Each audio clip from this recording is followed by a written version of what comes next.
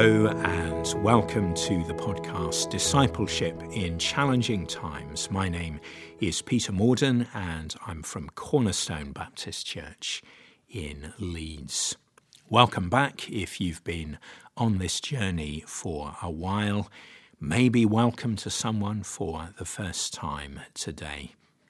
Wherever you are in this journey and wherever you are in this journey of faith, whether it is pandemic times or maybe you're listening to this in the future after pandemic has passed, whatever the situation, may God speak to you through his word as you listen to this episode today. We are in our final reflection on 1 Corinthians, and this is entitled 360-Degree Devotion.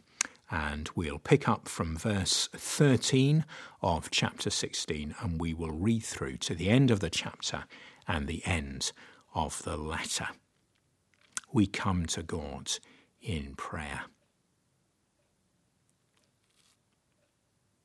Think of the words of the psalmist, "Give me an undivided heart, that I may fear your name."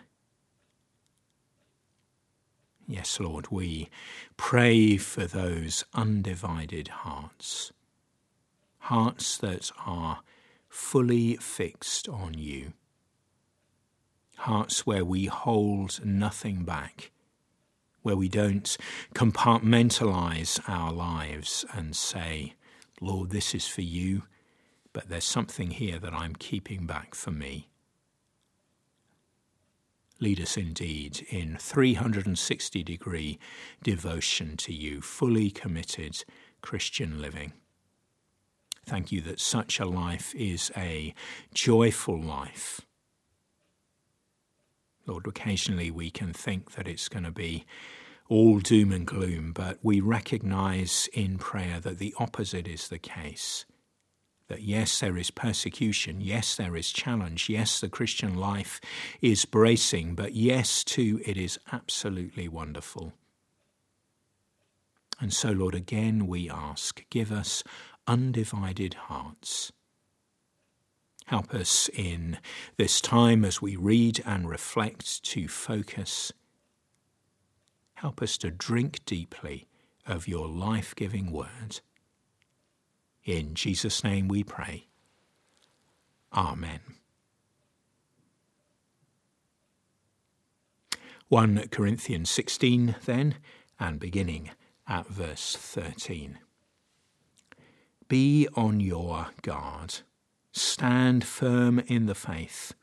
Be courageous. Be strong. Do everything in love.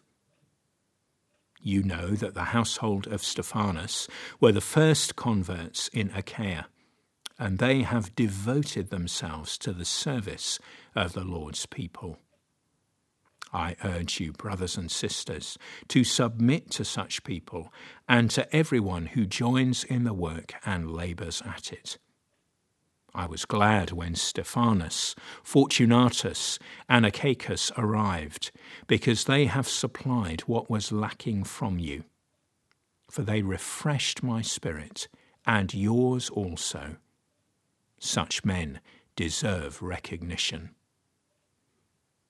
The churches in the province of Asia send you greetings.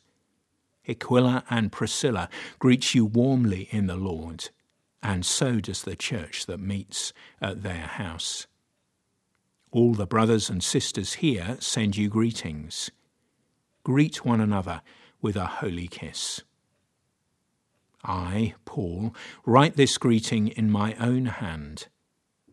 If anyone does not love the Lord, let that person be cursed. Come, Lord. The grace of the Lord Jesus be with you.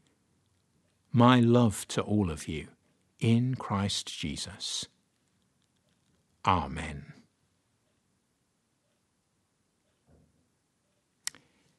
These closing words reinforce some of the great themes of 1 Corinthians, and they give us something new to reflect on as well. The reinforcement, first of all. We are told to stand firm yet again in verse 13.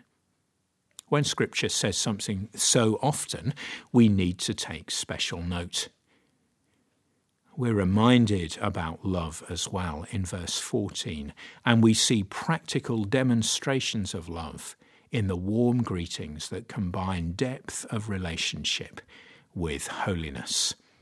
J.B. Phillips translated verse 20 in this way: I should like you to shake hands all round as a sign of Christian love. I really like his paraphrase, but I don't think that was his finest hour. That sounds very, very English and very polite and very middle class, doesn't it? The actual greeting, the holy kiss, is much more Mediterranean, much more Middle Eastern, obviously. And that warmth and emotion and touch is something that breathes through these verses. I can't encourage you to do this in these times of pandemic unless you are with someone in your household or bubble. Obviously, this depends on when you are listening to this podcast, but I'm going to assume pandemic and semi-lockdown or even lockdown. So I'm not telling you, just to be clear, to go out and do this. But if you do have people around who you can touch, who you can hug, perhaps other Christian believers, and you can do that legally, then please do so. And may we be inspired and encouraged as we recognize what we're missing in these times, to be people who hug, to be people who give each other a holy kiss, to be people who are less British, less reserved, less stiff upper lip, and who show that emotion in the way that we love one another. This is something about love, and Paul has been talking about this throughout 1 Corinthians. We remind ourselves of what he's been saying. Stand firm, love one another. To live consistently in these ways is hard, but Paul's closing greeting conveys the grace of Jesus, which cleanses, strengthens, and equips. We can do this. So that's the reinforcement. And the material on Stephanus's household prompts, I believe, a further reflection, something new.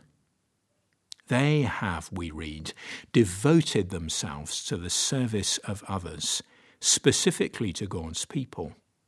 And they've clearly been devoting themselves for some time since they were the very first to come to Christ in Achaia. Their help for Paul is just one concrete example of this practical devotion. Now notice a crucial point. It is because of their way of life, it is because of their devoted service that the Corinthians were to submit to them. Have a look again at verse 16 and see how Paul explicitly connects the two things. On the one hand, their practical devotion, and on the other hand, the call to submit to them. Here are leaders who can be trusted because they are people of integrity. If you are a Christian leader, and many of us have at least some leadership responsibilities, your way of life is crucial. Don't expect people to follow your lead. Don't expect respect. Don't expect people to submit to you if you are not a woman or a man of integrity. Someone who is devoted to God, someone who is devoted to service after the pattern that Jesus gives, and someone who is able to do that for the long haul. Not just a flash in the pan, but day after day, year after year, putting one foot in front of the other in the grace and the strength that Jesus gives. What are we like in private when there is no one watching? Or what are we like with our families? As we saw right at the beginning, the psalmist prays, "Give me an undivided heart." Here is 360-degree devotion. No holds barred, lock, stock, and barrel, holding nothing back. What better way to close our reflections on 1 Corinthians? May we all be people of integrity, people who are like those who are in the household of Stephanas, people who are like the Apostle Paul, people who are like the Lord Jesus. As we pray today, I want us to spend some time just praying that the lessons learned over the past few weeks would be firmly embedded in our lives. Lord, we come to you in prayer, and firstly we ask that you would give us the strength and power of the Holy Spirit that we might stand firm on the essential truths of the gospel. As we've read, as we've reflected, we hear again the challenge: stand firm, hold on, let nothing move you.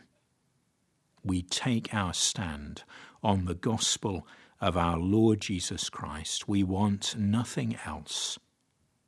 Thank you, Lord Jesus, that you are the rock.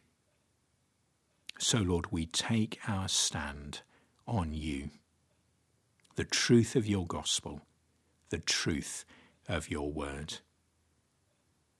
And Lord, help us, secondly, to be people of deep and Christ-like love. Love that is fired and inspired and shaped by the example of your Son. Faith that is full of the Holy Spirit. Love that is strengthened by you. Help us, O Lord, we pray. And help these thoughts not just to be fine-sounding words, but to be really earthed in practical, concrete acts. Our whole way of life, let it be a life of love. And finally today, O Lord, we pray that we would be people of integrity.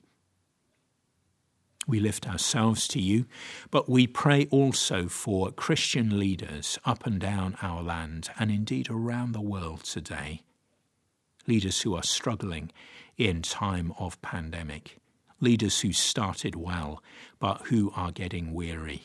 Leaders who are sliding into something of a double life, different in public to the way they are in private. Lord, we ask that you would grant repentance where that is appropriate, and we pray for a strengthening of the Holy Spirit, that these men and women would be people of integrity. We lift before you transnational leaders, the Archbishop of Canterbury, Justin Welby. For the Baptists, we pray for Lynn Green.